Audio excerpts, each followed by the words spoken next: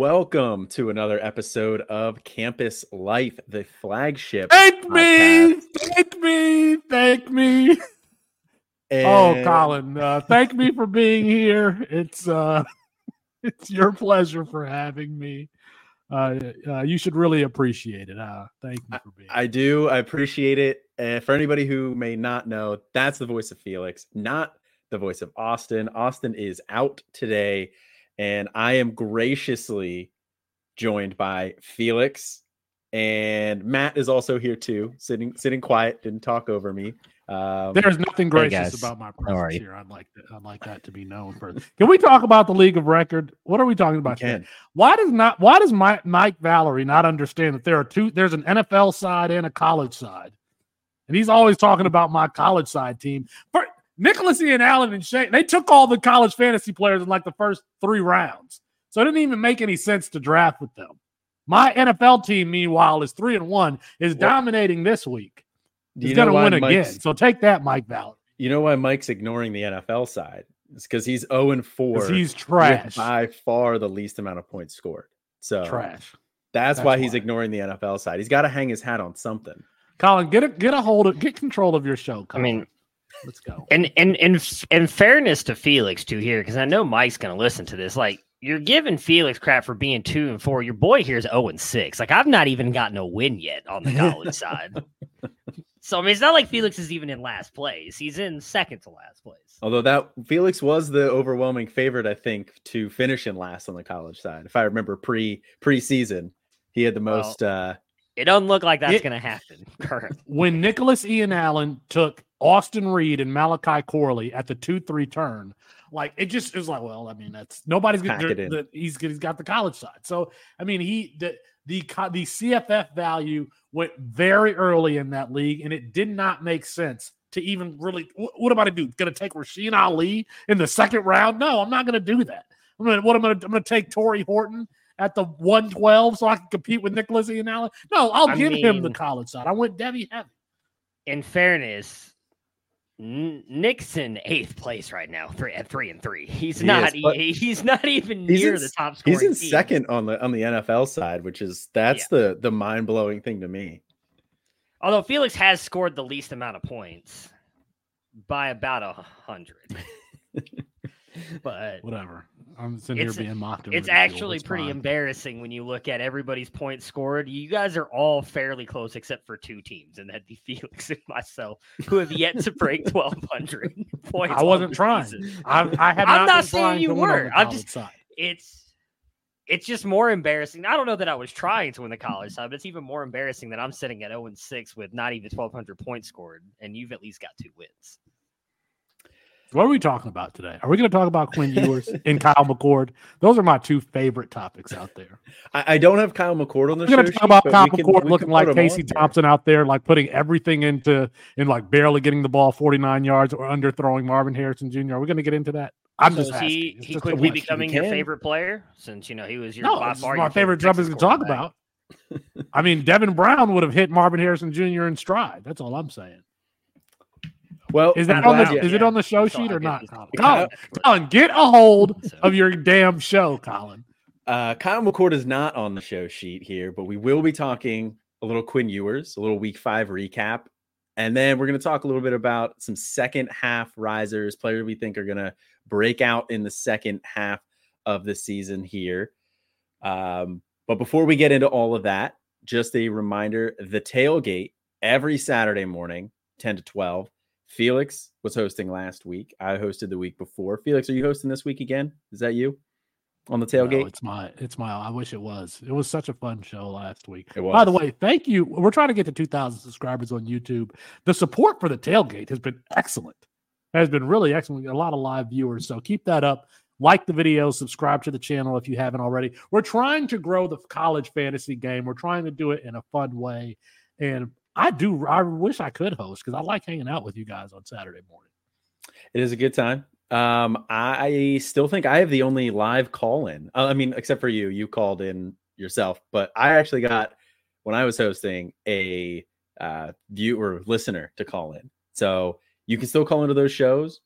Call in, ask us questions, start sits, prize picks questions, all the above, call in, tune in, check us out on Saturday mornings. And then we also have the NIL only podcast feed, The Collective, that is in the Discord. If you are an NIL member and you're not in the Discord, definitely reach out. We'll get you in there. We'll get you the access to that podcast feed because you don't want to miss that, especially the show with Matt Waldman and Felix, I suppose, but mostly Matt Waldman, breaking down players. It's exclusive to our NIL feed, and you're getting some of his great breakdowns on there. And then there's also a show by Nelly that talks C2C strategy. And there's also a show by Austin. Those aren't really as important. And I don't think Austin show's that bad. I object to Nelly and Mike's characterization that I have no strategy when playing C2C, so therefore I'm not being invited on the strategy show. I'm being mocked and ridiculed, teased and made fun of. This is unacceptable. Okay, that's it. All right. You got that out? You got it out of your system? Feel good? All right. We'll hop into week 5 here. This show's going to be 4 hours. I'm telling you right now. There's a good chance. I think it was the last time I brought you guys on. And I opened it up in the Slack. I was like, hey guys, who wants to hop on? And you guys both just right away. And I was like, this show is going to get away from me. I'm going to get steamrolled. In fairness, I was only doing that out of politeness. I was really hoping you were going to be like, no, it's cool. I got Felix. And then when you're like, oh, cool, and added us to a group DM, I was like, well, now I got to show up. I was really hoping to go to bed early. Well, when you like Austin? Austin's always like telling me not to say things, or like he'll make a hollow offer. If you don't want to be on the show, it wasn't necessarily hollow. Just I feel like every time you need somebody, I'm like, yeah, your boy Matty V's got you. I'm gonna be there. But then I was hoping I got Felix. Don't worry about it. I don't want to be up for 8 hours tonight listening to you two argue to each other the whole show. So I was like, that's cool. I'll step back. But no, I'm gonna be here. I never mind having you guys just argue with each other and then just me sitting here and laughing. I think I enjoy it a lot, honestly. You do. And I end up staying up till midnight because I'm pissed off all night long and I don't get any sleep. I sleep like a baby. I sleep like a baby as soon as we get off the microphone. All right. Well, I'll try and keep this as on the rails as possible and keep this show under 3 hours. We'll start talking about some MJ Morris here. MJ Morris, sophomore quarterback for NC State, takes over the reins from Brennan Armstrong this week. Started off a little rocky in the first half, but bounced back and looked decent in the second half. Led them to a comeback win through 17 for 32, 265 yards, 4 touchdowns, and 3 interceptions. MJ Morris is a guy that we liked coming into the year until Robert and I brought his guy, Brennan Armstrong, with him. Do we still like MJ Morris here moving forward? Now it seems like he's going to be the guy.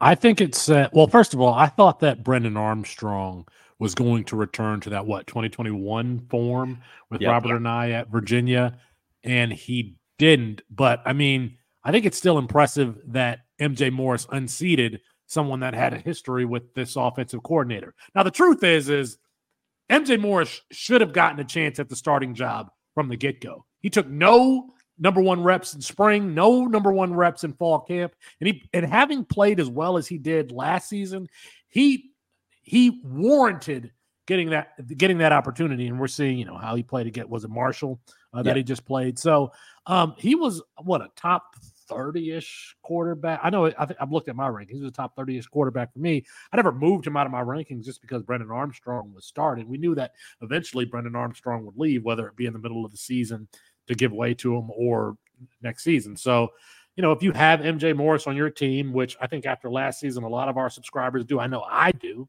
you should feel good about it. I'm not plugging him in to start anytime soon, but from a CFF perspective and a Devy perspective, especially with Robert and I, you have to be encouraged. And we should probably talk about Kevin Concepcion also, but I want to hear Matthew's thoughts on. We can jump right into Kevin Concepcion here. Actually, while you brought him up, I mean, he was a guy for our second half risers that I was considering, but he kind of already broke out here a little bit at the beginning of the year. Had a couple of big games, and then he just finally broke out this past week as well. Seems like he's going to be the number one target. Is this a guy that you think is going to break out here in the second half? Are you actively going out and trying to acquire Kevin Concepcion? I mean, I think he's already broken it. Like, I don't think that I'm ever going to start him, but I always pay attention when a freshman is performing, the way that he's performing, a true freshman wide receiver. I think the last time I noticed something like this, it was Zay Flowers. And what I mean, if like a freshman at a non-traditional school where we don't normally get a lot of Devy or CFF production, Zay Flowers played really, really well his freshman season, running all over the place. And I see some talent in what Kevin Concepcion is doing. Like, he's causing safeties or corners, where whoever's guarding him when he's in the slot, he's causing them to turn the wrong direction. He's plucking the ball out of the air. And he's been the number one target now for two different quarterbacks. I mean, that says a lot. Now, they don't have anything established there at NC State, but, in a lot of my leagues, my waivers are capped. It's either 1 or it's 4. It's like there's no in between.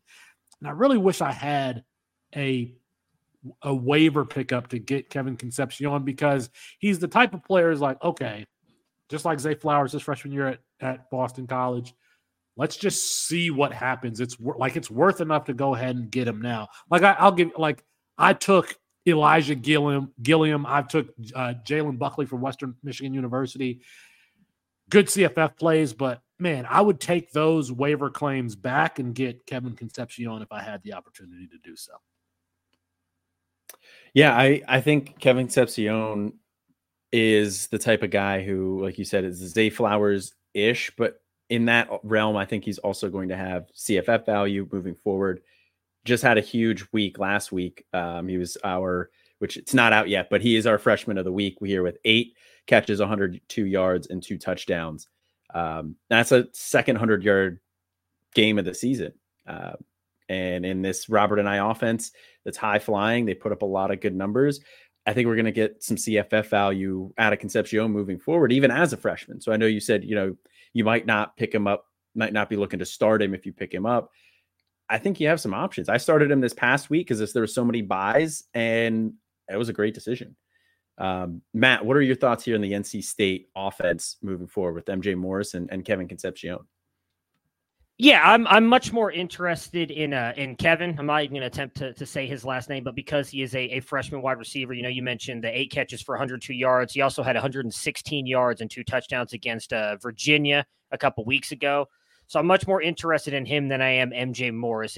He had an okay game, in my opinion. I thought from the parts that I watched, he was fine. I don't think he was like super fantastic, a 30 QBR. He did have the 3 interceptions on the day. Didn't really do a ton rushing either.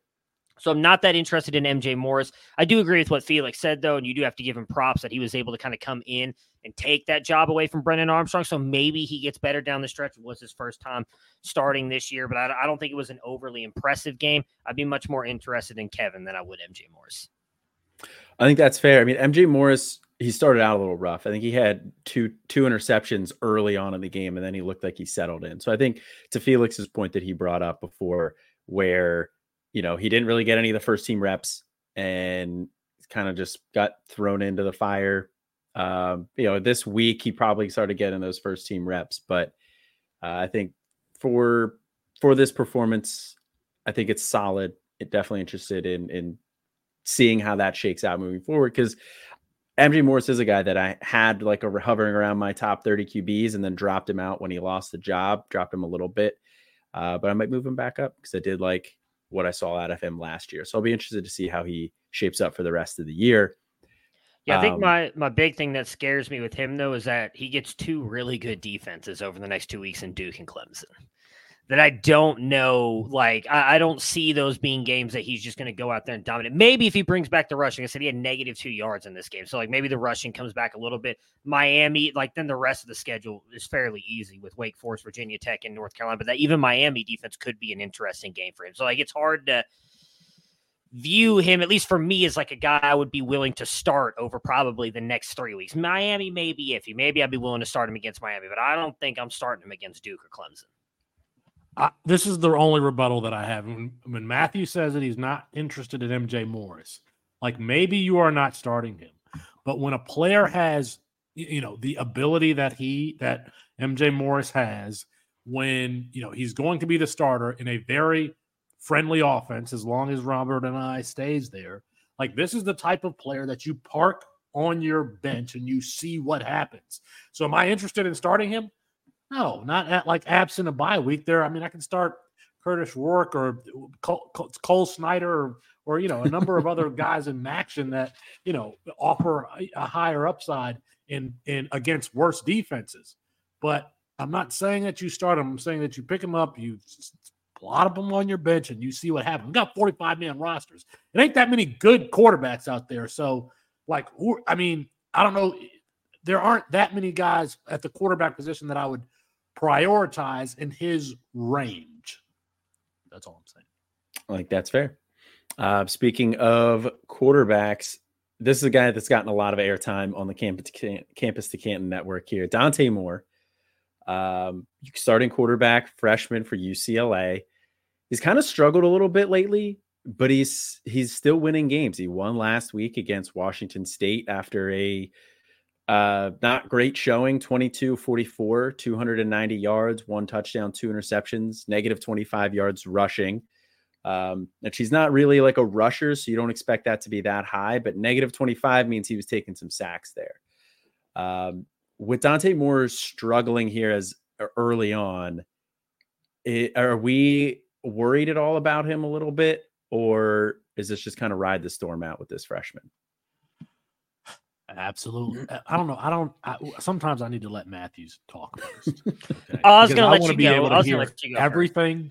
I want to hear everything that he's going to say so I can rebut it. Okay. I'll go first. I don't think that you're going to rebut it. No, you have nothing to worry about. He's had 2 bad games. He did not play well against Utah either. Utah is arguably probably the best defense or arguably the best defense in the Pac-12. This game, I thought he played okay. It was not a great game. I mean, you mentioned the negative 25. He had negative 51 against Utah, if I'm remembering correctly. He took a lot of sacks in that game. He had a chance to actually win them that game and failed to kind of go down the field and tie the game up. But he's a true freshman.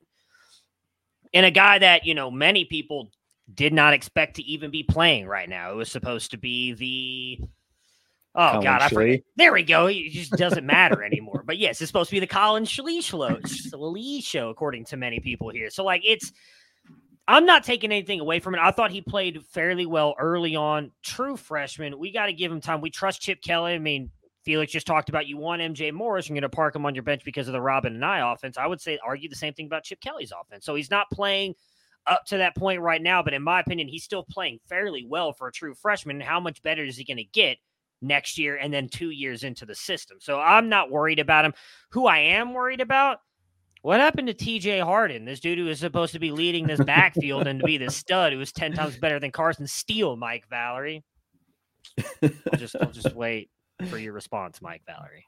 Whenever you're ready, I'll be in Slack. Before we get into Dante Moore, how about shame on the UCLA Bruin fans out there? You had an undefeated Washington State team with an exciting quarterback in Cam Ward, who, if he stays, he's going to be like in the Heisman Trophy conversation next year. You got Dante Moore, a 5-star freshman. You got Carson Steele. You got J. Michael Sturdivant. You got Chip Kelly. They had 400 people in the stands for this game. All the top row sectioned off with the banners over the seats. What is going? I know that do you not the know Rose Bowl UCLA is fans? I know it's UCLA. 45. Listen, timeout. I used to go to UCLA's football camp, practice facility right there next to Poly Pavilion. Damn it, you have a good football team, an exciting football team, an exciting quarterback. Support your. I mean, it was sad. It was sad looking every time they showed. It was a glorified scrimmage atmosphere. That is a big Pac-12 interconference matchup. Again, an undefeated team coming in, and that's the crowd that you get. That is terrible. Terrible.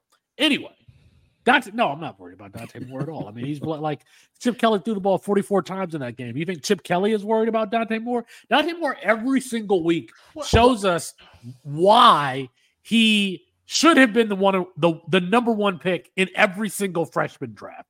His back shoulder throws to either side of the field. I didn't give him credit for how good he is vertically in the middle of the field.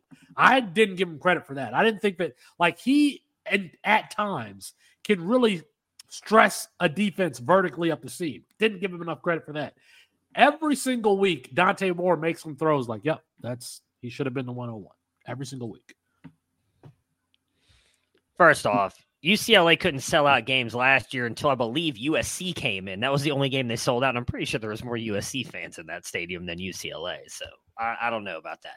Now, I love how he gives the 44 attempts thing to back up Dante Moore doing this, but just crapped all over Quinn Ewers last year when Sark made him throw it 44 times in a game. I don't know this guy sometimes. I think I've watched every throw I could from Quinn Ewers' sophomore year to today. I've seen one great throw.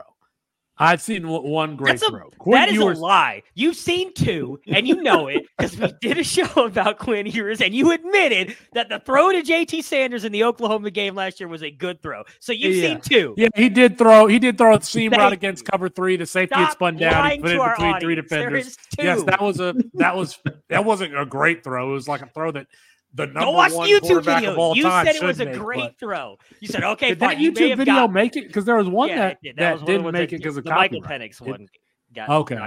Damn it, man. That Michael Penix one was good. It was. Nobody saw it. Nobody knows what we're talking about. Nobody knows. We'll release it from the archive someday, maybe, if it's still around. What if we just try to post it again and see if we get through past the copyright? Or don't monetize it.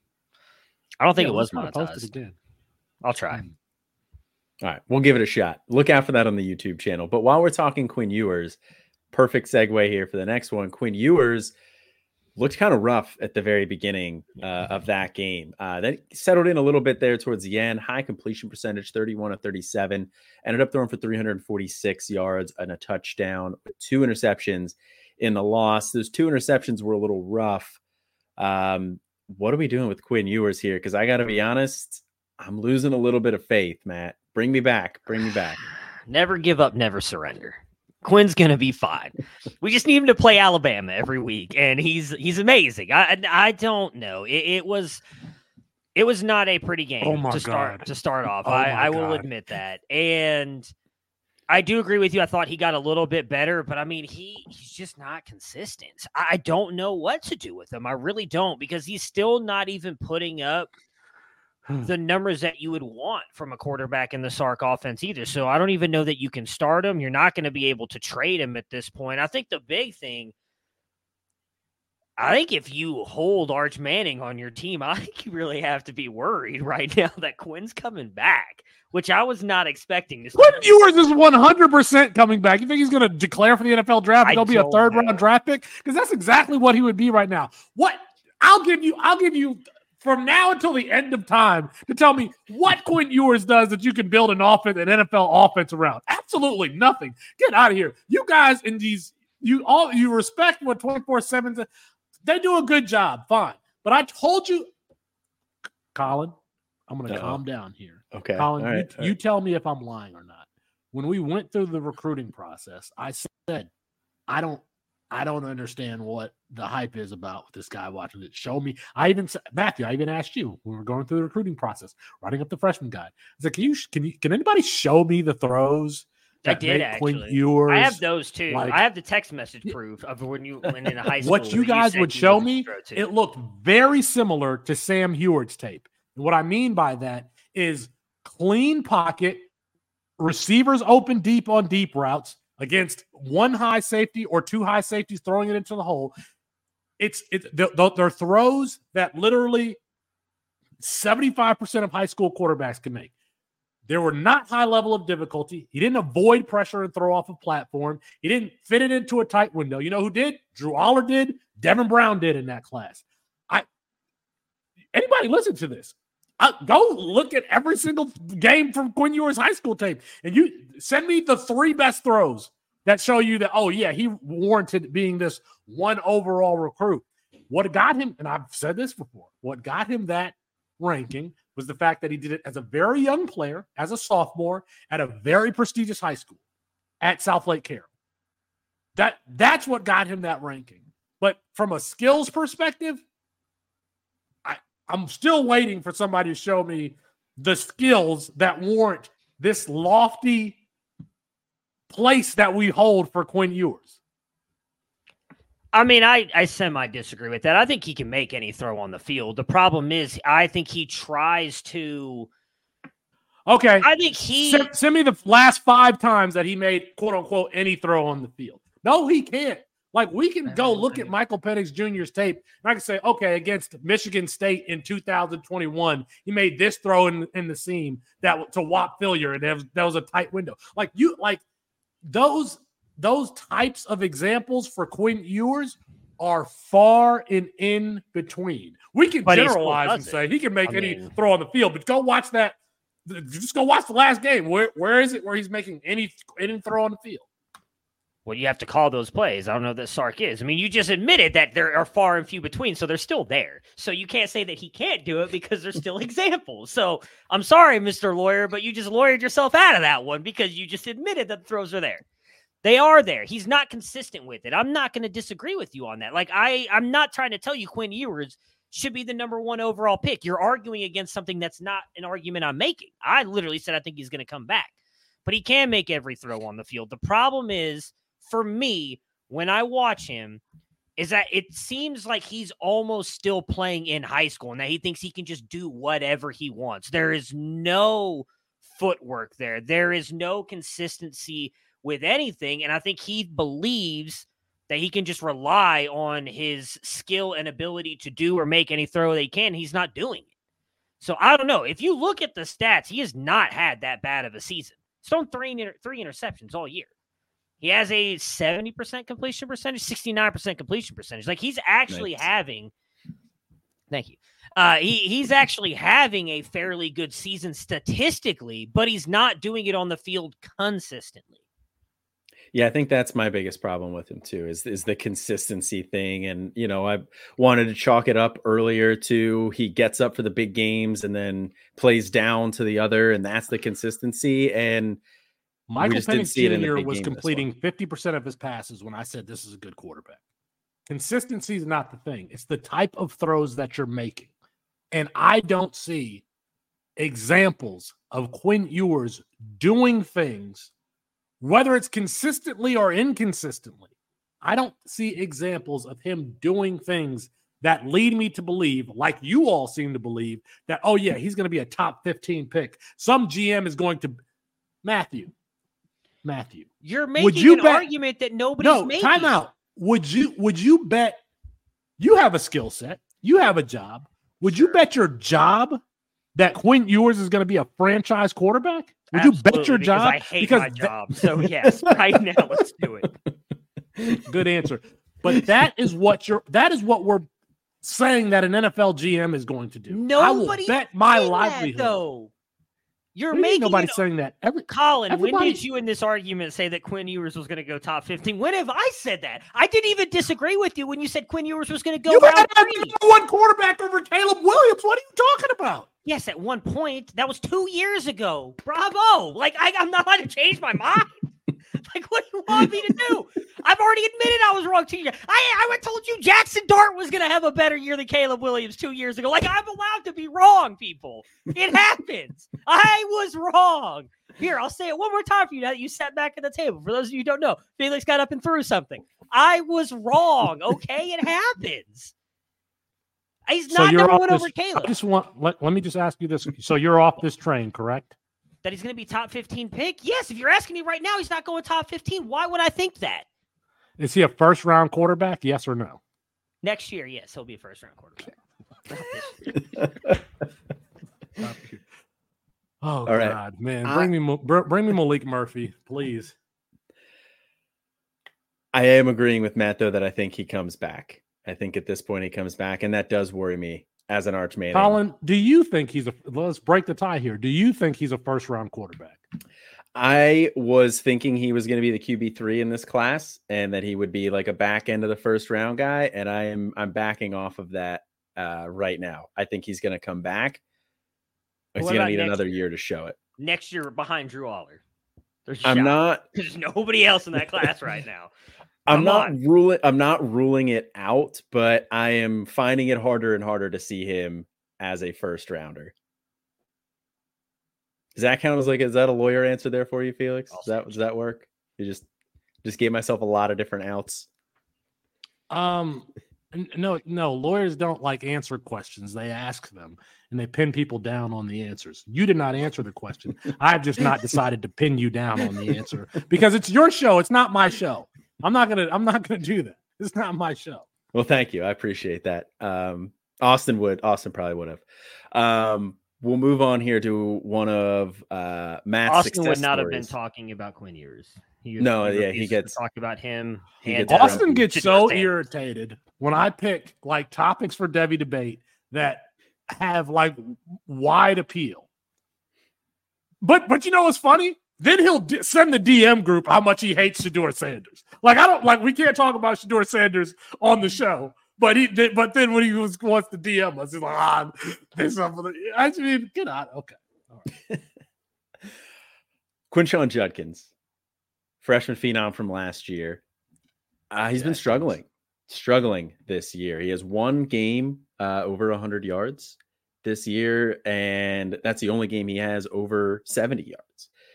He's got only 4 touchdowns on the year here. Definitely not what we were expecting out of the guy that you took in the early first, mid first of a startup. But Ulysses Bentley has actually looked okay at times. Last week, Judkins goes 18 for 65 and a touchdown. Bentley goes 13 for 94 and 1. Are we worried at all about Quinshon Judkins now with this sophomore slump? I'm not. No.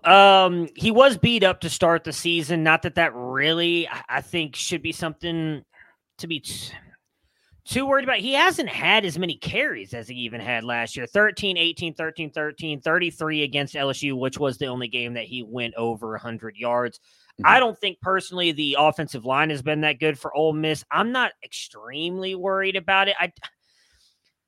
He had an incredible freshman season. Maybe it was unfair to expect him to do that. Austin has brought up before that he was still a little bit raw. I think a lot of it was just his explosiveness and not really a player that they had there last year. We expected Zach Evans to be able to do that, and he just wasn't. But I'm not extremely worried about Quinshon. Am I a little bit worried? Yeah, because I don't expect Ulysses Bentley to be that good. But I do like the fact that he's got 13 receptions already on the season. He hadn't done much with them. I think he's only gotten, what was it? How many yards? Just over 100 yards, I think. Receiving, 100 yards receiving. So he's getting more involved in the receiving game, which I like because he did do that in high school. But overall, I'm not extremely worried about him. I think he's still going to be a very good running back.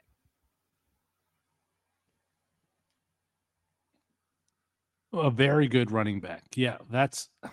I had this argument with Matt Waldman last year, and I've just retweeted myself. You should have. You should have traded Quinn Ewers Freudian slip. You should have traded Quinshon Judkins for Nick Singleton last year when you had the chance. Yes, he was productive, but from a toolbox and skills perspective, it was always Nick Singleton to me. Quinshon Judkins was a great hit from us, but he's still a 3-star prospect. He's still somebody who does not thump through tacklers the way Nicholas Singleton does. He doesn't have blazing speed the way a lot of running backs do. He's a solid player, and he got the opportunity, and he made the most of it. But with none of these guys, none of the guys that we're talking about, do I go look at the stat sheet and say they're good or they're bad. That's just not how I process the game. Okay. It's the same thing with TreVeyon Henderson. That freshman year at Ohio State, you see him running straight through a lot of open holes. Now, did he defeat angles with that speed? Yes, absolutely. But the other things that you would ask a running back to do, again, play with a low pad level, turn the legs, make it lateral break tackles that way. We didn't see a lot of that from TreVeyon Henderson. And I don't think that we're I don't know what trait or skill Quinshon Judkins has that is his trump card trait that's going to make him a high day 2 draft pick. I think he's good, but he's never been Nick Singleton athlete good. He's never been Nick Singleton power good. He's never been Nick Singleton, I'm a defensive back, I don't want to tackle this guy good. So I think that he's fine, but he's like, he's fine. He's fine. Had a great game against LSU. He's fine. If you have him, probably keep trolling him out there starting. I don't know who you're going to start over him.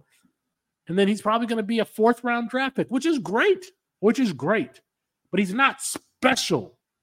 If he was special, he would have been a 4-star, 3 or 4-star, or he would have developed physically to this point where we say, we're getting this guy. He's got 22 miles per hour on the mile per hour. Like he's showing some juice. He's not special. And that's fine because there's 4 guys that are special in college football. It's like Marvin Harrison Jr. It's good. Caleb Williams. It's Zachariah Branch. There aren't that many guys that are special. So, I mean, Zach Evans, Jack Evans, Sean Tucker, Kayshon Boutte, all guys that were extremely productive that fell to the last round of the NFL draft. So tell me what special trait that any of these guys had, not just production. It was always Nick Singleton before Quinshon Judkins. It always should have been. Now, that doesn't mean that Quinshon Judkins isn't a top 10 running back in college football. It doesn't mean that. It just means that, that first tier is reserved for a very limited number of players. I think the only thing that Quinshon Judkins can even sort of hang his hat on is the receiving ability that we saw in high school. We haven't really seen that much here in college. I'd definitely like to see more of that. But I do agree with you. He's not really showing that next step that we were hoping he would have taken from last year to this year with Judkins. And that's the top of the running back rankings are a lot of question marks. We've seen it with Travion with question marks. Raheem Sanders doesn't look quite right now. He was banged up, so we'll see how that goes. But Quinshon Judkins, there's a number of guys at the top of the rankings, and you're right. Nobody looks special right now, especially this year. I mean, the college football teams don't look great. Like there's no dominant team from a player perspective. Like the guys, like if you held a gun to my head, who's going to be a 1st-round draft pick? I mean, it's like out of 6 guys, and I'd be like, hey, they are. But yeah, the college, the player pool as a whole has a lot of developing to do. There's a lot more to show us. So I mean, even somebody like Emeka Egbuka, we expected Emeka Egbuka to blossom without, Jackson Smith and Jigba there going into the slot. And it just hasn't really happened. I don't know if that's him. I don't know if that's the offense, what have you. But, I mean, it's just like we knew coming into this season, there weren't a lot of established names. And we're here 6 weeks into the college football season. I kind of feel like that's still the case. There are not established guys. Yeah, I agree. And there just have not been anybody really rising up and establishing themselves either in that top tier of guys. There's definitely been risers, but there's nobody that has jumped out that I'm like, yes, this guy's now in the top tier like we were hoping they would be.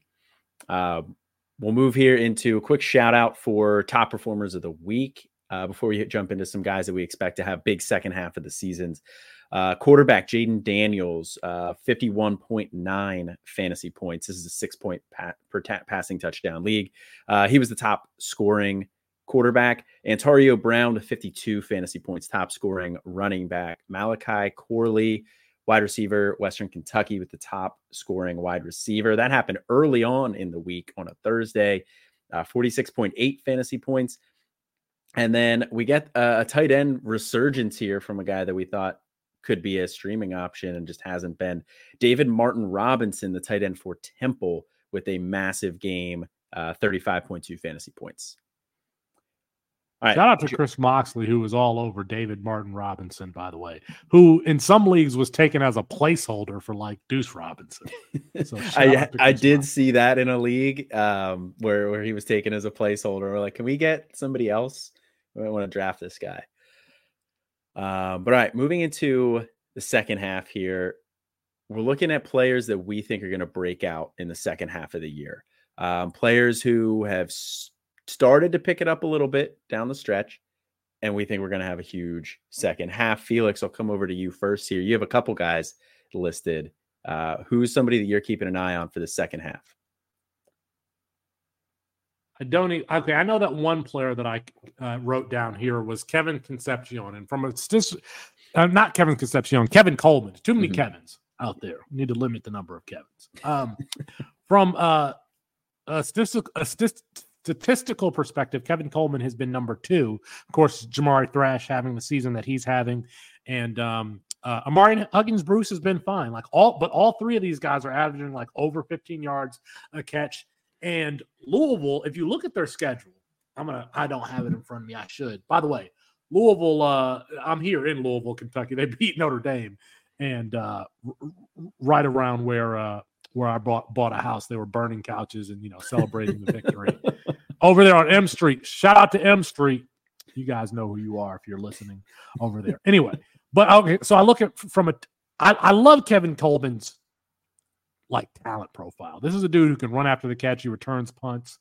And I just think that in addition to this talent profile, you look at what Louisville gets on their schedule. And this is why I think that he's a potential breakout. They're at Pitt, then they get Duke at home, Virginia Tech at home, Virginia at home, then Miami and Kentucky. I mean, and Louisville's undefeated. This is a team that's rolling. So can they get something out of their third wide receiver from a, either in the return game or get him the ball in short stuff and screens or out of the backfield? I think so. I just love the way this guy's like an explosive, herky. What's the word I'm looking for? Twitchy? Yeah, twitchy. Twitchy's the word. A super twitchy player, and have had the opportunity to see him play here. I'm like, man, they need to get the ball into this guy's hands a little bit more. But it's the skill set in addition to Louisville's schedule, here going into ACC conference play, where I'm like, why not? Why not Kevin Coleman when you've got your next couple of games are Pittsburgh, Duke, Virginia Tech, and Virginia? So I think Kevin Coleman is a great shout out there. My only worry is Jamari Thrash has just been the target monster through the first part of the season here. But I think Kevin Coleman is going to be a guy for next year for sure. Matt, who's the guy that you're keeping an eye on for the second half? Jalen Moss, wide receiver for Fresno State. I know, was it Eric I forgot his last name. Brooks is kind of leading the team there with 494 receiving yards and the 4 touchdowns. And Jalen Gill actually has more touchdowns than him as well. But Moss has out-targeted him 44-38, and he's actually had a couple good games. He's actually been targeted quite a bit in the last couple games. 9-8, only 4 against Nevada, but did catch all 4, and then 11 there against Wyoming. They don't have a particularly hard schedule moving down the stretch. I think the hardest game they've got left is Boise State, but I think he's going to continue to just rise up. Had a couple really good games here. I think he's going to end up being that wide receiver 2 for that Fresno State offense that usually puts up points. So I'm going for Jalen Moss. Yeah, I think he's a guy too that we'll highlight a little bit later in the waiver section. But 200-yard games in his last 3. He's led the team in targets in both of those games too. So he's been stepping it up. They've been distributing the ball with Brooks and Gill, like you said, but Moss is a freshman. Yeah. So Mikey Keene, the starting quarterback there, is a sophomore in terms of eligibility. So he's got at least another 2 years left. So, and Jeff Tedford is doing some good things with that Fresno State team outside of losing in Laramie last week. How many people have drafted Josiah Freeman after Jake Hader at the NFL Combine when he said, "Who's next?" and he mentioned Josiah Freeman? I definitely had him on some rosters. I'm leaning more towards, we had this argument in the offseason, waivers versus no waivers. Because I only have 1 pick in some leagues, I can't even drop Josiah Freeman in some places. I've still got him. So anyway.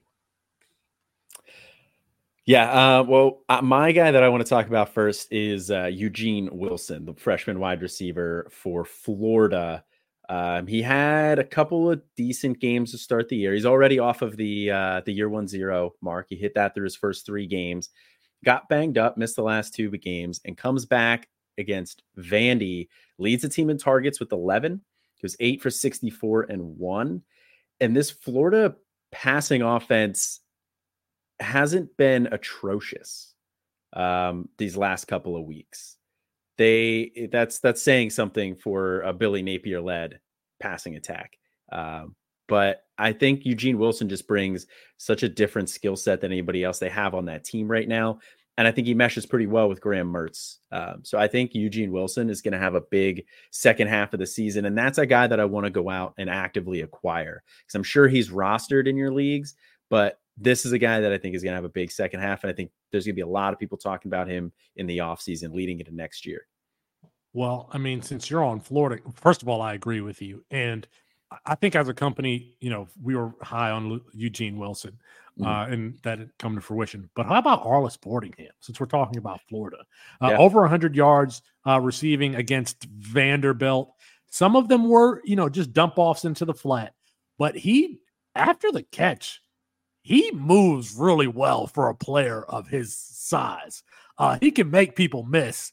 And I have to believe, there ain't a lot of weapons there for old Billy. Old Billy, who's going to be coaching Louisiana again soon. There aren't a lot of weapons there in Arlis Boardingham. Arlis Boardingham looked really good. And if you look at Real Analytics, he might have been one of their highest rated players. I know he was their top tight end from like a size and athleticism perspective. And I'm going to, if somebody can filibuster for me, I want to look up his size, because that boy looks big, and he was moving really fast on this team. He's 6'3", 240 is what he's listed as. He's a little bit small, but just had, a great game. He's kind of in that JT Sanders body type. Arlis Boardingham, for me, like, he just had his breakout performance, can run after the catch at that size. I like him to continue to be involved in the game plan. Yeah, and like you said, there's not a lot of other great pass catchers in that offense. So somebody has to catch the ball. Boardingham, big week last past week, 7 for 99 and 2. And I think I believe he was listed as an athlete coming out too, which I think, again, just kind of highlights that athleticism that he has. He could have played a couple of different positions. Matt, who's another guy that you're keeping an eye on here? Man, this feels very weird to say this, but Alabama's leading reception guy in Isaiah Bond, which I was not expecting to see when I went and looked in this. Now, technically, Jermaine Burton has more receiving yards than him, 386 or 275, and more touchdowns. But he got 200 of those like last week. So yeah, this past week. Isaiah Bond has kind of been quietly getting a lot of targets. Now, granted, we're not expecting this to be a high-volume passing attack with Milroe back there at quarterback. But 9 targets last week, caught 7 for 96 yards and a touchdown, had 8 earlier in the year, then unfortunately 5, then in 2 games with 3 and 1. But he's actually been leading the team in the slot, and he's gotten more and more snaps there. Earlier in the season, Kobe Prentice was leading in the slot there. He's still running with 86% of the slot snaps, but over the past couple of games, while Isaiah Bond's only been 69% in the slot, he has gotten more and more snaps there with 15 and 9, where Kobe Prentice has actually only gotten 5 and 5 in the last 2 games. So it seems like Bond has moved more and more into the slot over the past couple of games, kind of taking over that spot from Kobe Prentice.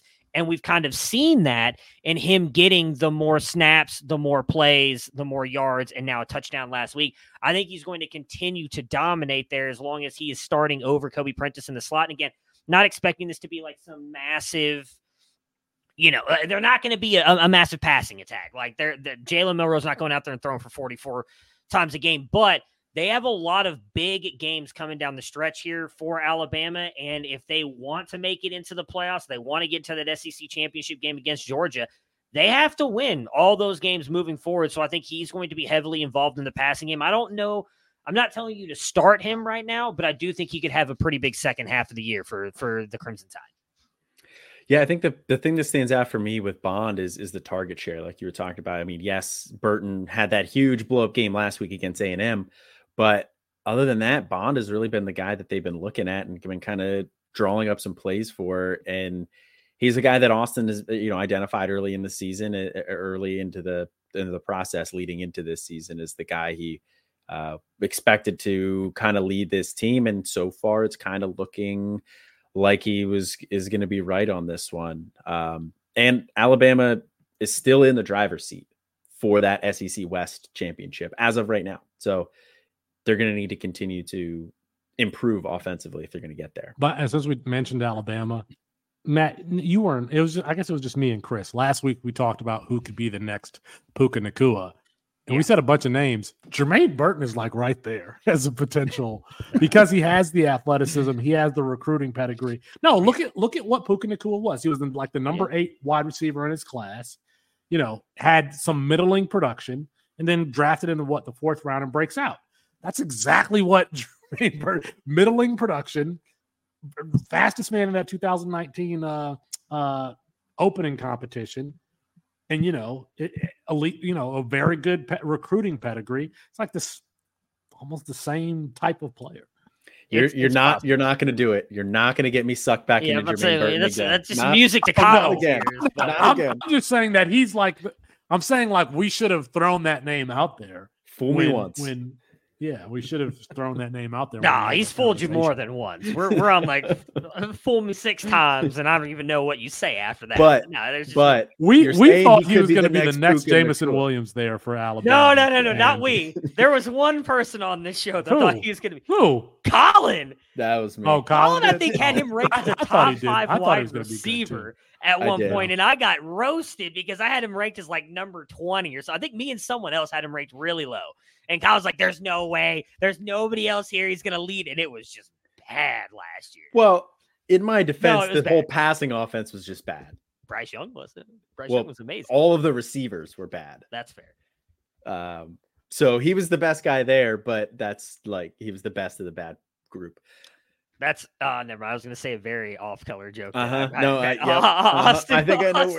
If Austin was here, he would have. Was it a movie quote? Yes, I think so. Here, I'll type it in. I'll type it in the chat. I think I know where you were going with that one. We'll move on here. My next guy that I think is going to have a big second half is a guy that we talked a little bit about on the tailgate this past week to open the show. Ollie Gordon, running back for Oklahoma State, coming off back-to-back 100-yard games. Last week against Kansas State in that big win, 21 carries, 136 yards and a touchdown. He has 18 targets on the year, which is kind of surprising. Now he has 11 catches for 64 yards. So they've all been dump offs, but they just don't seem to want to use anybody else. Elijah Collins came in. He's not a thing anymore. JD Nixon hasn't really been involved. I think it's going to be the Ollie Gordon show down the stretch. And this passing attack is not very good either. So in a Mike Gundy led offense that's typically pretty productive on the ground, they're not going to have the same success through the air. They're going to need to probably lean on the ground even more. I think Ollie Gordon could have a big second half. And, shout out to Todd Vincent, who came on our show to talk about the summer school session, and he highlighted Ollie Gordon as a guy who thought could be a riser. I mean, Ollie Gordon should have been the guy from the beginning, but Mike Gundy, he's also, I think, fits into that quote I put into the private chat of coaches.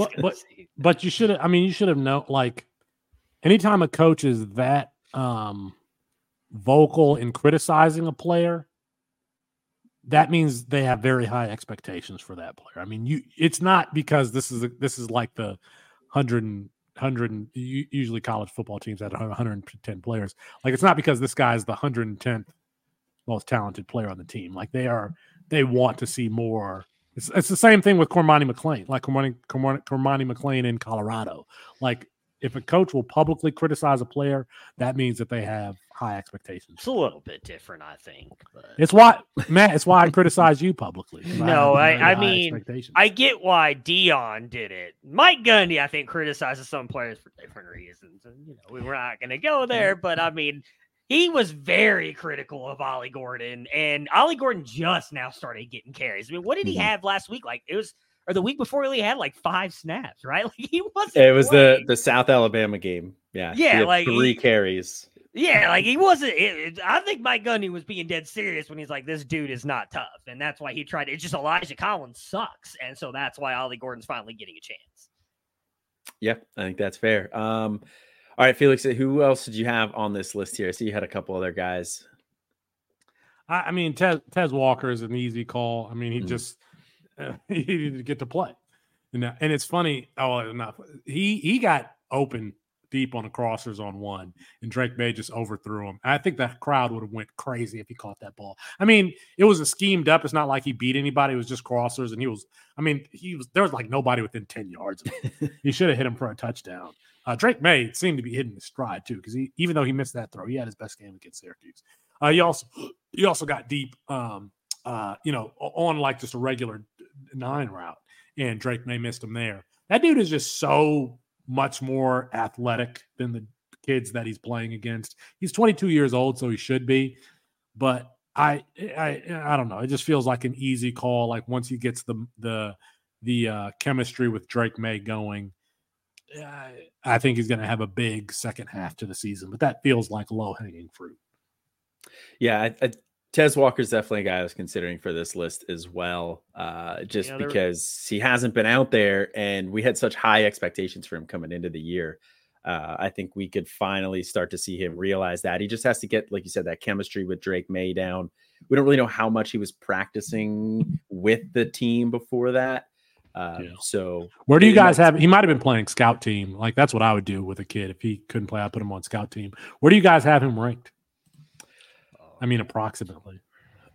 He was a guy that I had really high. I had him in my top 20.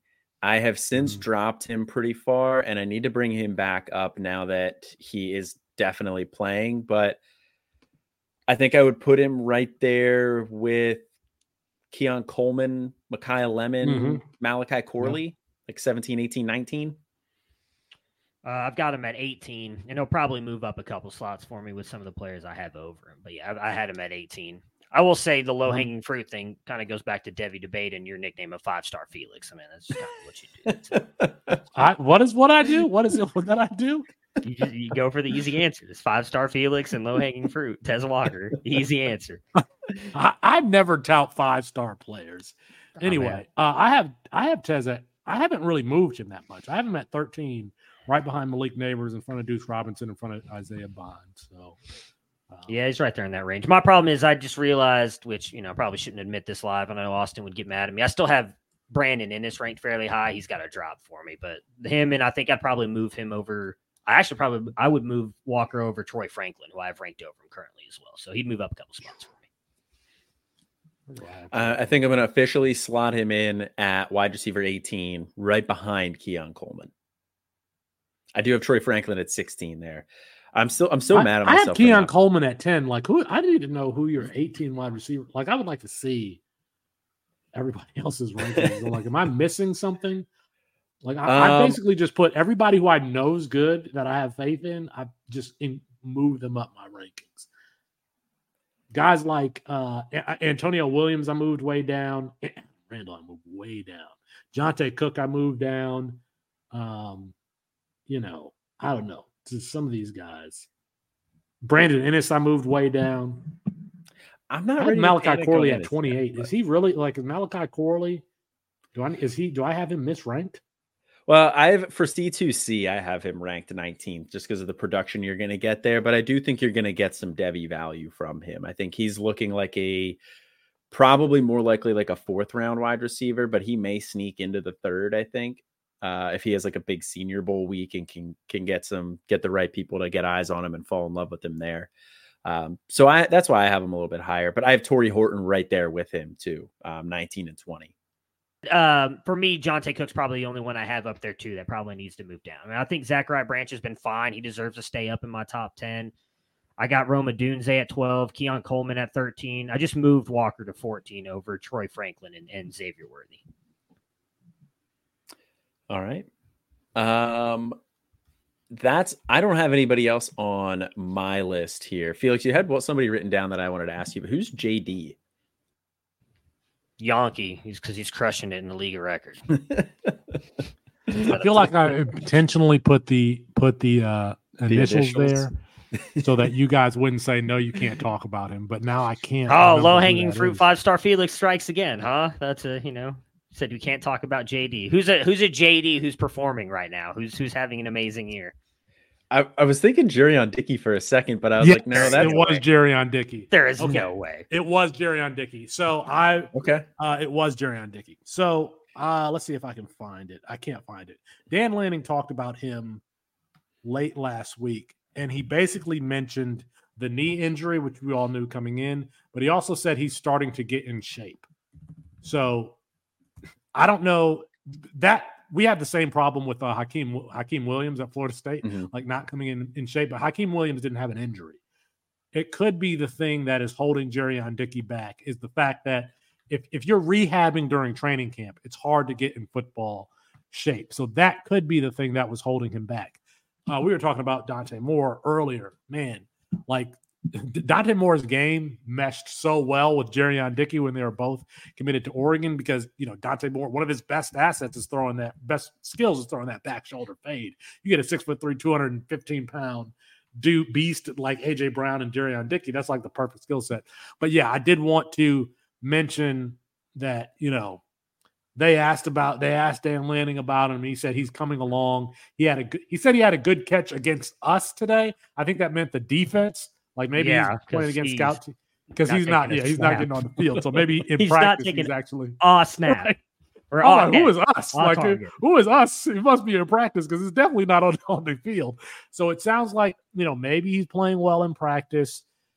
I'd be lying to say I wasn't scared, but I really liked Jerion Dickey. I thought there was a possibility for him to be ranked the number 1 wide receiver in the freshman class. So over under 5 receptions by the end of the year for Jerion Dickey. You're doing what I did with you with G. Scott. But I remember we used to play these games with G. Scott. Over under 5 receptions. Pretty. All right, let me look at this. Because do they get Washington this week? They get them this week. Yeah, that's going to be a big. I don't think he plays. By the way, that is by far my favorite game on the schedule this week. Yeah, it's a 3:30. Damn. It is, middle of the day. Washington State, Utah. Might be Benadryl time for the kids. Let's see Cal or Arizona State at the end of the year because then they get USC and Oregon State. Like he's not getting in those games. So it's going to be Arizona State or Cal he gets in at. He's taken 11 snaps total on the entire season. And if Bo Nix isn't throwing the ball to Troy Franklin or Gary Bryant Jr., it ain't going to anybody else. 3 targets for Casey Kelly, 1 for Chris Hudson, 1 for Darian Anderson, 6 for whoever Patrick Herbert is. I don't even know who that is. That's a tight end. That's a younger brother of Justin Herbert. Well, he doesn't matter. Over under 5 receptions. Man, that's a hard one. Because there's not a clear and they're not like if they go to the playoff, he's not going to get in. He's not getting in there. We'll know they have to go to like they've got to. They got to go to. They're not going to the playoffs, so it'll be. So Troy Franklin will probably. Don't you think Troy Franklin would skip the draft skip the bowl if they didn't go? I don't know. Both him and Bo Nix said that they would not back out, and they both played last year in the bowl game. They didn't have to. Well, I'm going to say over. Over 5 catches. I think he'll get there. If he's getting in shape. Maybe he starts getting some opportunity. The problem is the schedule. Like there's not a lot of places on the schedule. His sister says he's coming back from a knee injury. He hasn't taken a snap since week 3. Yeah. The injury was before the season. He was able to get 8 snaps in week 1 and then 3 snaps in week 3 and hadn't seen the field. Well, he did it against Portland State and Hawaii. Yeah. That's what I'm saying. He's going to get on the field. It's going to be against Cal and Arizona State. Malachi Coleman had his first catch this last week. Maybe we get Jerion Dickey. From your lips to God's ears. It's not looking good. Pretty. It's not looking good. It's not looking great. I'm not quite as quick to write off some of these freshmen, 5 weeks into the season, like Brandon Inniss. I'm not writing Brandon Inniss off. Jerion Dickey, I'm getting a little scared, but I'm not writing him off totally yet. I haven't nuked him yet. Have you seen the hospital balls Kyle McCord's been throwing to everybody? Why's Brandon Inniss getting on the field? They can barely beat anybody. Well, because they've just been running a rotation of 3 guys this year, which that's what they've been doing for 3 straight years, though. And I don't think that's going to change. Well, we'll see. Julian Fleming, if he gets hurt, Mecca was banged up last week. We'll see. I'm not ready to write off Ennis nuts, right? Not ready to write Ennis off yet. And if Ohio State loses and does not make the playoff, and then I think we do see Marvin Harrison sit out. Might see a Mecca sit out. Oh, they'll both sit out. Yeah. So we could get it. We could get him at some garbage time. Adam Randall or. I will say this: even if Jerion Dickey does not break a single year 1-0 threshold, I still, and I have no excuses for him. I'm still kind of buying. I'm still buying him. That dude is just. He wasn't just a good wide receiver. He was a good cornerback. He was a good linebacker. He was good at everything in high school. So I still kind of believe in that profile. I like it. He's a good pass rusher. He would line up at defensive end too. I mean, the dude is a beast. Strong convictions. That's where I'm at too. On some of my guys. But all right, that is going to do it for us here tonight. I will be back shortly with a couple of the start sits that Austin and I normally have. That's all I got on the show sheet here. Is there anybody else you wanted to talk about? I mean, Justice Haynes, you got to throw Justice Haynes. Okay. There. I don't know why he's not getting on the field. That's one too. Yeah, they just have that rotation of backs there. With Roydale Williams being a bigger pain in the side than what we're hoping for. Roydale Williams feels like a guy who's going to get taken in like the 5th or 6th round and then just end up on a roster as like an RB2. Brian Robinson. Yeah. That's right. Yeah. Under 20 rush attempts for Justice Haynes by the end of the season. Over. Because once he gets in, he will I think he'll be the guy. Like I think once he gets in, he will have, consecutive games with 8+ carries. Give me the under. 20 carries is a tough one. Matt, this is an audio medium, so we can't see you. I said, give me the under. I said, give me the under while I'm pointing my finger. And you're still doing it. You're pointing your finger. Because they can hear me say, give me the under. Their schedule is tough down the stretch. I don't see how he does it. Is. Not that I don't think he but their running game was hasn't right been there with my RB. No, I agree. And Nick Saban has said we need to get him more involved. Now, that was like 2 weeks ago, and they still haven't. But and you know what? What has he done? Has he done anything in the past 2 weeks? No, he hasn't, actually. He's not. 4 carries 2 weeks ago in week 5. So, yeah. 4 carries in week 5? Yeah. So he's already got 4. 4 carries in week 1. He's got 8 carries on the season for 51 yards. Is it 20? Is that 20 number? Is that for the rest of the season from here on out, or is that? We'll go 24 then. I wanted 20 the rest of the season, so we'll go 24. I'm taking the under regardless. Yeah, I think he does. I think he deserves to be there, but I don't think he's going to get the opportunity. Not with their schedule moving forward. They play everybody now. There's not a single easy game left on Alabama's schedule. I don't know who he gets in against. Well, let's see. I want to bring up the statistics for the running backs overall. So it's been bad. Yeah, it hasn't been great. We thought we got a glimpse of Jace McClellan. Sorry, they get Chattanooga before the Iron Bowl. Maybe he gets his 20 carries. There it is. Chattanooga. There it is. They got Tennessee, LSU, Arkansas, and Kentucky before they get the Iron Bowl. Are we prepared to say Kentucky and Tennessee are like good? I think they'll be close. Yeah, I mean, what Tennessee was able to do last year, I don't think Alabama's any better. They don't have Bryce Young to keep them in that game. I don't know that Jalen Milroe is going to be able to do it. I mean, Tennessee hasn't been as good as they were last year with Hendon Hooker, but I think they can give Alabama a game. Kentucky, we'll see. I don't know where I'm at on Kentucky. Raymond Davis pushing his way up toward decent draft capital. But he is. Spider-Man meme, you me pointing at each other. It was your guy Corey first. Too. And Corey. What freshman class was Raymond Davis in? I think he was in my freshman class. 2019? 2012. Hold on, let's see here. I'm almost positive it was 2018, maybe. I interviewed him as a freshman at Temple, so I was probably and his dad likes, talking trash on Twitter. Let's see. He was in the 2019 class. Yeah. 2019. You know what I was doing in 2019? Not this. I was still in college. Not this. Yeah, we weren't doing. We hadn't even started. There was none of the. We hadn't even started dipping yet. 2019. The pandemic, it was a different world in 2019. It really was. Yep. Yeah, I actually talked to him in 2022 what it was like going to college with the pandemic and everything. So yeah, it feels like a century ago. He's on his third college? How is that even possible? Is he a grad student? He's got to be. Yeah, he's got to be a grad student. Yeah, he is. And his draft capital is going up because he's a 24-year-old dominating. You've seen the way he's been playing with Kentucky? That's your position? NFL doesn't care. They want you for 3 years. Yes, I already said yes. I said his draft capital is going up. You guys are telling me he's going in the 6th round. As long as he goes in the 4th round, then I win. Don't say you guys. I'm on your side. I know you are. Yeah. You, me, and Corey are standing strong. When he gets drafted in the 4th round. Weren't you a C.J. Vardell fan too? No, God, no. I was. Who was there was a running back from Oregon that you were in love with. That I was in love with? Yes. Come on now. Was it Bucky Irving? No, God, no. I torched John Aaron. I thought it was C.J. Verdell. You were a big C.J. Verdell. No, it was not C.J. Verdell. I did not like. I was a big Oregon State guy. Jamar Jefferson. Yeah. No, I know that. There was another guy. Travis Dye? I did not like C.J. Verdell. I don't like Travis Dye either. I don't remember liking any Oregon backs. I liked the Oregon State ones because I was wrong on both of those guys. Because it was Jamar Jefferson and then whoever it was last year. I thought I liked B.J. Baylor. I liked a lot as well.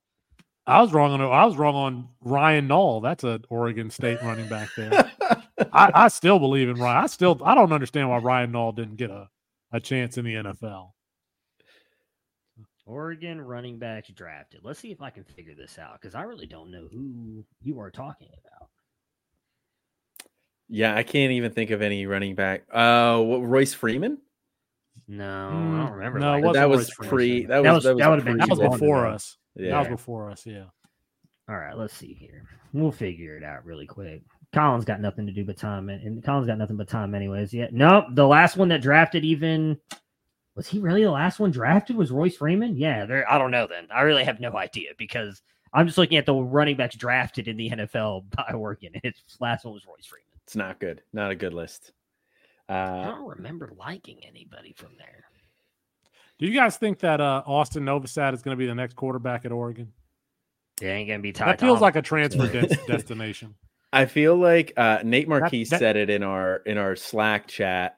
Washington, Oregon, and Michigan all feel like they're going to be competing for like the same pool of transfer guys. Yeah, those transfer guys are Malik Murphy, who's going to Washington. I'm trying to will that into existence. Man, I would love that. I know. I wouldn't. I'm too high on Austin Mack. That's almost like Michael Penix Jr. I don't think Austin Mack will be able to start next year, though, man. I think he's going to need 2 years. He doesn't have to because he should still be a senior in college. Yeah. So that's what I'm saying. Like Colin says he doesn't want to see Murphy go there because he wants Austin Mack to start. I think Austin Mack's going to need 2 years. So Murphy's Murphy will be gone after so a year. Similar to Michael Penix Jr. Yeah, he'll be gone. I would love to see that with that dude with Kalen DeBoer.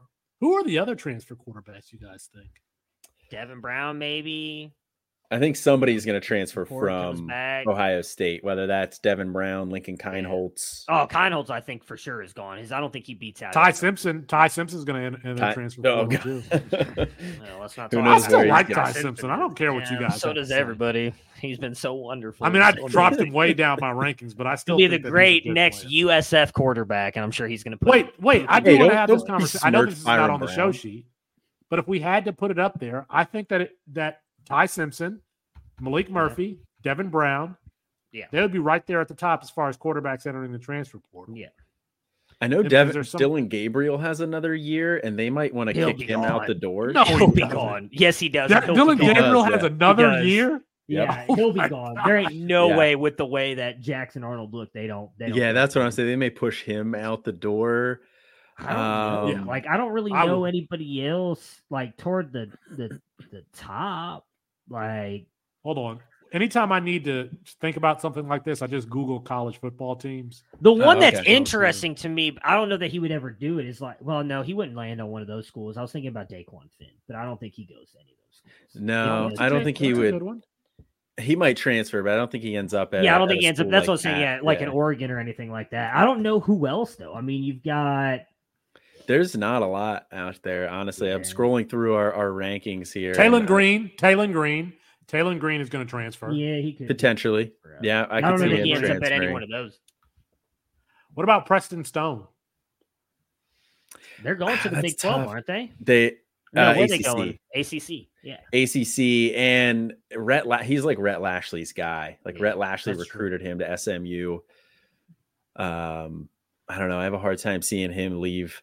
What about the Alabama duo from this year, Lonergan and? I don't think either one matters. They like Lonergan. I think they like Lonergan. They kind of like Lonergan. I could see him going somewhere, maybe.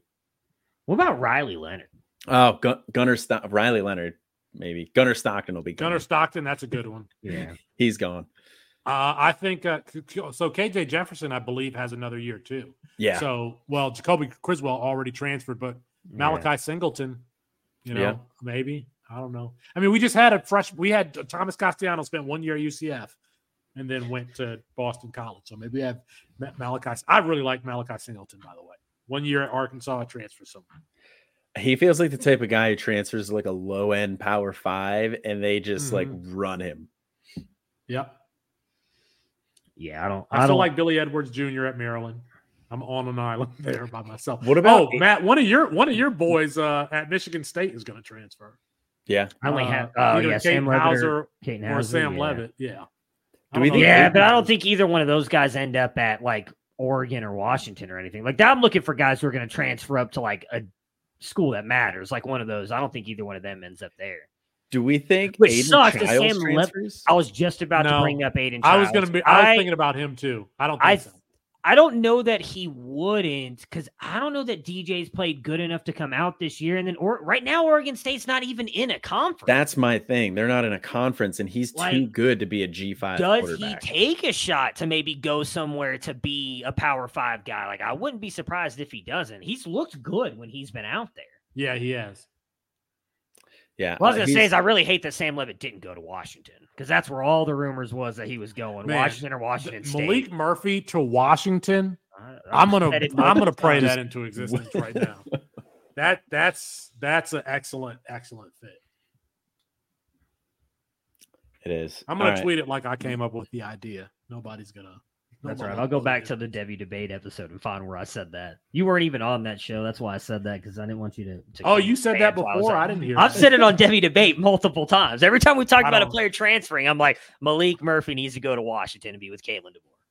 That would be the perfect. Because he and Michael Penix Jr.'s skill set are almost exactly. Yeah, I mean except Michael Penix Jr. is just left-handed, and his knees are probably made of glass. Yeah. A dust, yeah. Malik Murphy doesn't have that issue. His foot may be dust, but his knees aren't. Jalen Milroe might transfer somewhere. Alabama's going to need somebody. Alabama's going to get somebody. What about Michael Pratt? Do we think he comes out, or does he transfer somewhere else this offseason? Was this his fourth year right here, right? So he's got one more year? No, he's got one more year. He's played 4, so he's got one more year, right? Mm-hmm. He's played 3. This is his 3rd year. He's a junior. I'm pretty sure we've been talking about Michael Pratt for only 3 years. I think he redshirted I think he redshirted. No, he didn't. He played as a true freshman. He was standing on his tippy toes in the pocket. Yeah. He had some of the worst mechanics I've ever seen for a quarterback. No, he's played 4 years. He's played 4 years? This is 2020, 2021, 2022. This is 2023. That first year was team with Zaven Collins. That was 4 years ago. He still has a year because he has the COVID year if he wants to use it. COVID year. So he has a year. Michael Pratt but I don't know why he would. He had the opportunity. Like all the rumors where everybody was trying to get him this year and he didn't want to go. Maybe if Tulane doesn't do anything, because I know what his talk was that he believed in Willie Fritz and they thought that they could do something this year. Maybe he tries to go up to a P5 team next year. I think I tell you where I'd like Michael Pratt. Texas. They ain't gonna take But Quinn Ewers is coming back. They're not going to do it. I would love to see Michael Pratt's skill set with Steve Sarkisian. But they're not going to do it. So send him to Oregon. I think that'd be a great. Or Alabama. Alabama. God, I don't like Alabama's. I don't want to see. I don't want to see a player that I want to see. Send him to Ohio State. Right, they were trying to get somebody over Kyle McCord. Send him to Ohio State. We'll take it. Alabama feels like the New England Patriots in a certain respect right now, like the New England Patriots of college football. Yeah. Yeah, because I think they're. He tried to end this show 20 minutes ago. That's all right. He did. I keep trying to think of ways to keep it going. No, that's all right. I can tell. Yeah, you guys are just throwing out random topics, just trying to drag this out. He's like, I just want to do my start sits and go to bed, and you guys are just me over here trying to keep the show on the track and what under about Tyler 3 Van hours. Dyke? No, I think he either stays at Miami or he declares for the NFL. Want to stay at Miami? Where would Tyler Van Dyke? So he's from Connecticut, so there's like no natural. But a player like that, I mean, they're going to get offers from interest from everywhere. Yeah, would Tyler Van Dyke start over Kyle McCord at Ohio State? No, but he could go to Oregon. Colin, do you think that he would start over Kyle McCord? That would be a fight. They're similar style players. So I'll put it to you this way: even if you think Tyler Van Dyke is whatever percentage better than Kyle McCord, you guys have already told me a million times that Devin Brown is 100% better than Kyle McCord. Yet he didn't even get a starting job. You think he's going to go into the transfer portal, bring a dude in who does nothing about that system, and just said, "Hey, go get it, Tiger." When Kyle McCord is like 21 for 35 against Michigan with 199 yards, 1 touchdown, and 2 interceptions, I think Ryan Day will be okay moving off to Devin Brown because he ain't going to go to somebody else. No, I mean, I don't think he's going to go. I mean, it's anybody in the transfer portal. Like I think they're not going to go to the transfer portal. I don't think so. They didn't even want to. They already tried to. I thought they already tried to get your boy from North Carolina. Come on now. Yes, they did. Deny that. That's Drake May, though. Tyler Van Dyke is not Drake May. Come on. That's not even fair. I'm just saying. They even said they. Yeah. Okay. All right. I'd have thrown Kyle McCord to the side for Drake May. I love you, Kyle. If you ever see this, it's Drake May. It's all right. He doesn't listen to this show. No, but somebody. His dad might. His dad is not going to get this far into it though. No, that's the thing. After like 20 minutes ago, I was like, all right, that's going to do it. No, my luck, someone will just clip it and post it on Twitter. I just have to deal with that later. And they won't even put the I love you in there. They'll clip it. It's Drake, maybe. Who's they? I'm the only person who posts clips on Twitter. Trust me, I know. Listen, it's not even me. I don't know how to do that. I'll be honest. I'm trying to get the most viral potential, moments from the show, and that's what I put on Twitter. And I'm doing a damn good job of it. Now, Bat's feelings might get hurt. And be like, oh, Lord. Well, when I get attacked by everybody who's ever lived on Twitter, man, that's part of the job. You get attacked by a prominent CBS analyst. Yeah, tells me I need to stop watching college football. I'm like, okay, sorry, Emory. That stuff. I don't know why that stuff bothers you guys. I want to be loved, Felix. That's why you do. I want to be loved. You really do. All right, we're having a therapy session in the middle of this. We are. Thanks a lot, guys. This has been fun. I keep seeing Colin look at the clock and looking all he is. He's trying to figure out how to end this. I'm trying to Shedeur Sanders it over here. Austin would have just hit end record already. He'd be like, this is ridiculous. You guys are doing Colin just much. held up a naked left hand with nothing on it, saying he's going to pull off the Shedeur Sanders. We're going to have to get you a Timex or something. I have a watch that I wear on fancy occasions, but I type a lot for my job. I'm like, Shedeur, that's not your money that you used to buy that watch. Like, that's your daddy's money. I also love that you're like, oh, we gotta get you a Timex. Like, you couldn't even give me something like a step up, like a G-Shock. What do you mean? What do you need over there? Like, what do you? I don't know, like a Fossil watch. Give me something. Hey, Fossil. I love some Fossil watches. Are nice. I like some Fossil watches. I have one. Look, we can't afford Fossil after what was put out earlier this week, right? We got to go with I'm going to get you one of those little the Mickey Mouse ones. Yeah, that come in like the whatever, the like cereal boxes. I'm going to get you one of those. Get you a SpongeBob watch. How about that? We'll be good to go. I can do SpongeBob. I remember I'll send it to you with your sweater. I still have to send that to you, by the way. Matthew, you remember when we did the national championship game where we all wore suits? Yes, like the first year we did Devil Debate. It looked like Matthew pulled out a suit from like his 8th grade graduation. Probably that he had not worn in years. Own many suits, unfortunately. I'm not a lawyer. I don't go to work in a suit, so. Hey, when I worked in a call center, I had to wear a dressed shirt, tie, and slacks in a call center. Mm-hmm. It sucked. I don't work in a call center either, so I don't have to worry about that stuff. Well, I don't work there anymore. That's why, Felix, I have PTSD with phone calls, by the way. I hate phone calls. I don't always answer the phone. I don't always ignore them. That's right. There are times where I'm like, Listen, I have very serious business to talk to you about when I call you on the phone. I know. I've started all games. I've started calling you back. I have. Look, just do what I do. You did the last time I called you last week. Ignore the call. Just let it go to voicemail, and then text them back like an hour. Like, oh, sorry, I was doing this, and he won't even respond, and then you'll be good to go because it'll be his fault. That's the best way to handle it. The funny thing is my phone stays on Do Not Disturb. So if I call you and you call me right back, it'll go straight to voicemail. Oh, yeah, I know. Yeah. I've started leaving mine on that as well so that people leave me the hell alone. So listen, I have anxiety from my last job about my phone ringing. So that's why I keep Do Not Disturb on. There's my therapy couch. That's fair. I don't. Come on, Colin. I dare you to end the show. Come on. I dare you to land the plane. We've got. It's already crashed. It's crashed.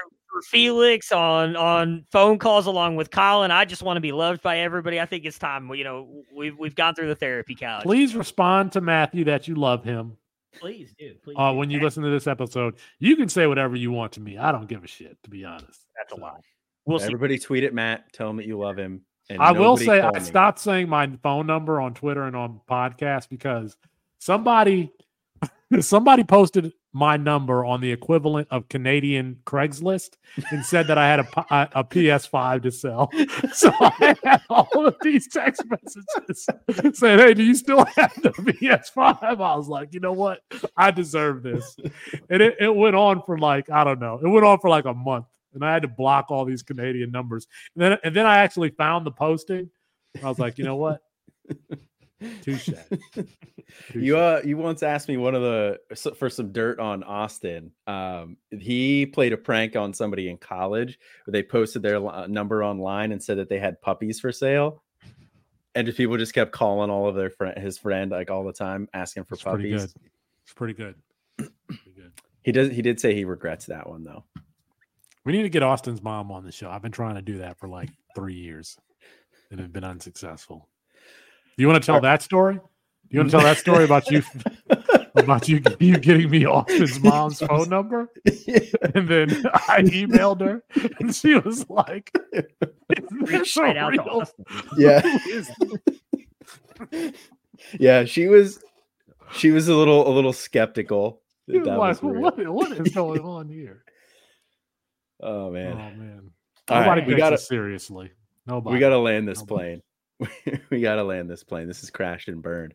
I will be back very, very shortly with some start sits for the week. Although we will not be doing our competition with Austin out, but that is going to do it for us here tonight. Thank you, as always, for Matt and Felix for jumping on whenever I need somebody last minute. It is always entertaining to bring you guys on. Later, guys.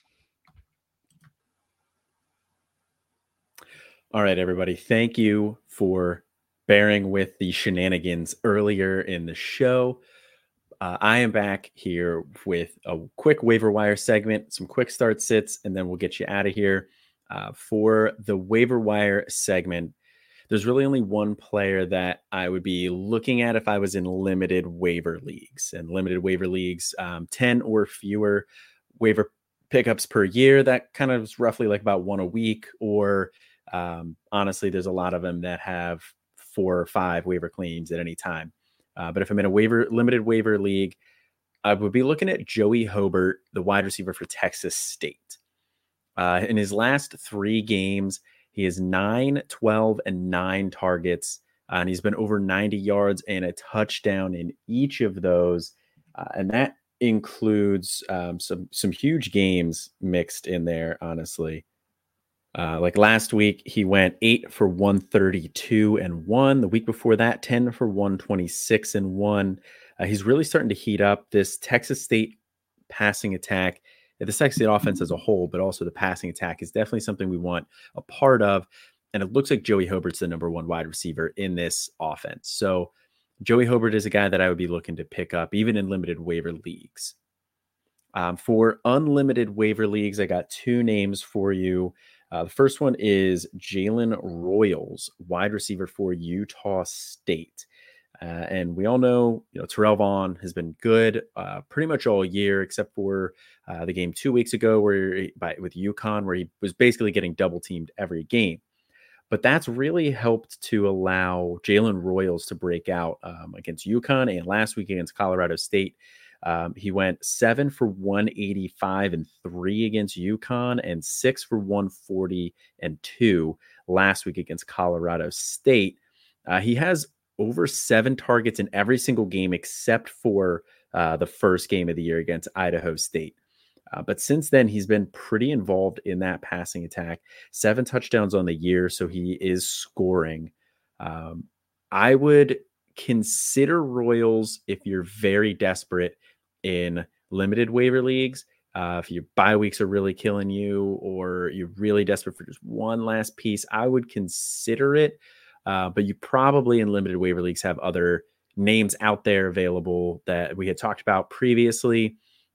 Guys like maybe some Eric McAllister, maybe still sticking around. Kevin Concepcion, the guy we highlighted earlier in the show, I know he's floating out there in some leagues as well. So that's another guy that maybe I would consider. There's definitely some other options that we've highlighted that I would choose over Royals, but in an unlimited waiver league, Royals is definitely a fine pickup.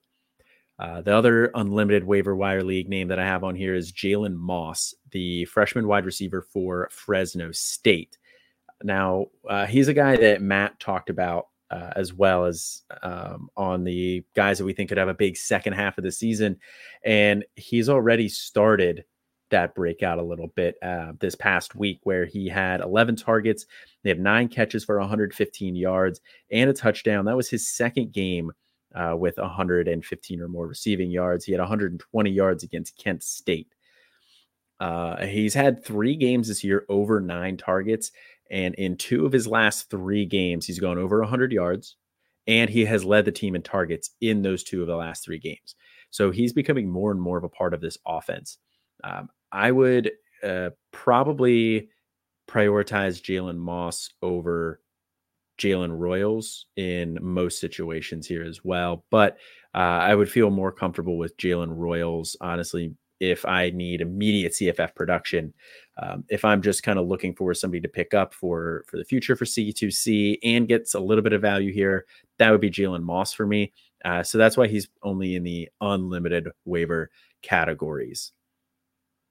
2 guys real quick here for the watch list. The first one is Tyrus Washington, the tight end for Arkansas. Really solid first action of the season for the most part. First targets of the season. He had 8 targets in this game, 7 catches for 90 yards and 2 touchdowns. And with the freshman tight end Luke Haas out for the year, Tyrus Washington seems to have stepped into that role vacated by Haas. Arkansas is really using the tight ends and the big pass catching options, Andrew Armstrong there included, in this offense. I probably wouldn't rush out to pick Tyrus Washington up now, as this is his really only game of the year where he's done anything. Very impressive for sure.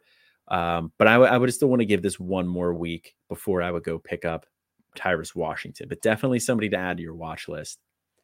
And then the last guy I have here is Miles Cross, the wide receiver for Ohio. He has kind of come on as of late. And I mean, really the last week where he had 11 targets, 7 catches, 125 yards, and 2 touchdowns. But week 1, he had 12 targets. So he is involved in this offense. The past couple of weeks before that, 4 targets, 2 targets, 1 target, which is why I wouldn't add him to the unlimited waiver pickups just yet. But Ohio is moving into their MACtion part of the schedule. So this is an offense I do expect to start to pick up a little bit more. They've been pretty disappointing so far, but I expect him to pick up a little bit here. And Miles Cross could be one of the beneficiaries here. And he's a guy that I would add to the watch list and see if they can do it again this week against NIU. Into the start sits, and with Austin out, we're not going to do the competition this week. We will be back with that next week, but I do have one start and sit at each position for you guys. Well, except for tight ends, because nobody really cares about those. And then I have a bonus for you as well. So we'll start with the starts like usual. And the quarterback I'd be looking to start this week, non-obvious name. For anybody who's listening for the first time or may not be familiar, these starts and sits are non-obvious names. Guys that we are, some of these guys may even be on waivers. This first guy that I'm talking about here. And that's Cam Fancher, the quarterback for Marshall. He goes up against Georgia State this week. Georgia State is a pass defense sieve. They allow 300.6 pass yards per game, which is 127th in the country. Cam Fancher is also starting to heat up here a little bit. He has 25 and 32 fantasy points in his last two, and he's been getting it done through the air and with his legs. 2 weeks ago, he had 278 yards, 2 touchdowns, and a pick with 102 rush yards on the ground. And then last week against NC State, who is a good defense, they did well against a potent Louisville offense. He put up 315 yards passing, 2 touchdowns with an interception. He also had 2 rushing touchdowns on the ground. In a soft matchup like this, Cam Fancher is somebody that I would be looking to start. Running back I'd be looking to start this week would be Larry McCannon, the third running back for FAU. They get USF this week. Larry McCannon missed the Clemson game with the injury, but in the game prior and the game post, he had 17 and 26 carries respectively, and he's averaged 4 targets per game on the year. So he's getting involved in the passing game as well, starting to ramp up a little bit more on the ground. Seems like with that 26 carry game last week that they put that injury behind him. Now he gets USF this week, and USF got absolutely gashed by Jermaine Brown Jr. last week for UAB. And McCannon honestly plays a similar role. He's that running back that they also like to deploy in the passing game. So I expect a pretty big game out of McCannon this week. USF allows 292.2 pass yards per game, which is 124th in the country, and 140.8 rush yards per game, which is 70th in the country. So they're not a very good defense all around. Should provide a lot of opportunity for FAU, but that offense is going to make you score with them, and FAU is going to have to score, and Larry McCannon should be involved in that.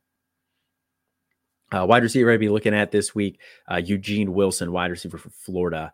Somebody that I highlighted earlier in the show that is just somebody that I thought was going to have a big second half of the year. And I think that starts this week. They get South Carolina this week. Last week, Eugene Wilson had 11 targets. He led the team in targets. So he was very involved last week. He's the most dynamic player on that offense, I think, especially with Travis Etienne being banged up. I would definitely say Eugene Wilson is the most explosive part of that offense without Etienne, and even with Etienne, I think it's close. South Carolina's pass defense is just absolutely atrocious. 128th in the country in terms of pass yards allowed per game with 301.4. They're the 19th worst team in defensive pass EPA per play and 7th worst in defensive pass success rate, which I probably should highlight. That stuff all comes from our college team tool on the website. So that's something I use for a lot of my start sit decisions. I look at my lineups. If I'm between 2 guys, I'll go over to our college team tool. I'll pull up the metric table on there, and I'll just highlight some of the key offensive and defensive stats, like defensive rush EPA per play, defensive rush success rate, defensive pass explosiveness, things like that. And then you sort the season by 2023 and just kind of start looking around for which ones of these soft matchups. Which that's something that's probably a little bit more applicable in coming up with the start-sit competition. But if you need to break a tie, it's a very good way to break a tie and see which of these defenses is not very efficient from a metric standpoint. But with all of that said, South Carolina's terrible pass defense, I would fire up Eugene Wilson this week. And as mentioned, I do have a bonus. Their bonus starts. So I would be starting both of the Penn State running backs this week, Katron Allen and Nick Singleton. They play UMass this week. They are coming off of the bye as well, so everybody has a chance to rest up. I would expect a very vanilla game plan this week, even more vanilla than the play calling has been so far throughout the year, which has been very bland for Penn State. They get Ohio State next week, that would probably be the week that I would look at as the week where they'll really take the training wheels off and let this offense kind of see what they can do, because they're going to need to, but not this week. They're not going to want to tip their hand and show anything in this game against UMass. So I expect a lot of the ground game in this one, and UMass is terrible in the ground, 131st in rush yards allowed per game. They're the 4th worst in defensive rush success rate and 6th worst in defensive rush EPA per play. So both of these guys, I think, could have big days. So Kaytron Allen and Nick Singleton are both guys I would look to start this week. Into the sits, I would be looking to sit Michael Pratt, quarterback for Tulane, this week. They go up against Memphis.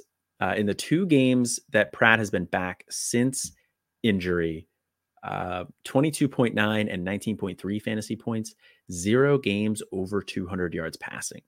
They haven't asked him to do much. Now, they haven't had to, because both of those have been blowouts, but he just has not been as good this year as we kind of hoped he would be, especially from a fantasy perspective. And I think the injury probably plays a little bit of role into that.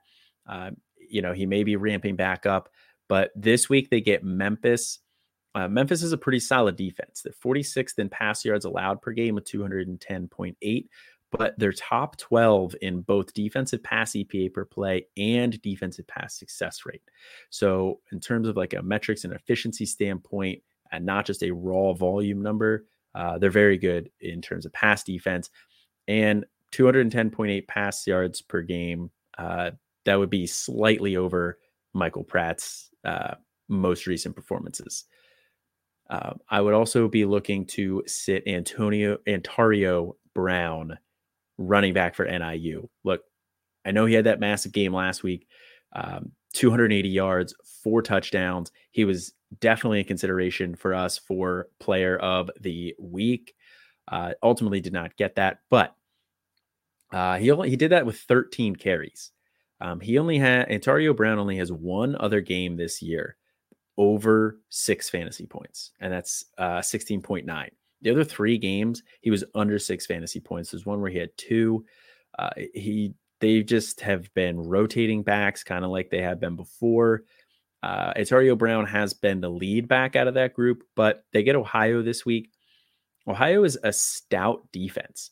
They're 7th in the country in rush yards allowed per game, 10th in defensive rush success rate, 1st in defensive rush EPA per play. They're also a good pass defense. They do not allow a lot of points either. So I think this is probably going to be a fairly low scoring game. And I think Ohio's rush defense is going to be able to limit Antario Brown. I'm not chasing the points from last week. And then the last sit that I have is Sam Wiglusz, wide receiver for Ohio. So the other side of that Ohio versus NIU matchup. I said to start Sam Wiglusz last week, and he needed that touchdown to get to 14 fantasy points. He only has 1 game this year over 20 fantasy points. He has 3 games under 15 fantasy points. And not only has he not been producing in terms of fantasy points, he also has not been the leading receiver on this team the past couple of weeks. He was 3rd on the team in receiving yards last week, 4th the week before that behind Sia Bangura. He just has not been as involved in this game plan as we were kind of hoping he would with the way that he finished down the stretch last year.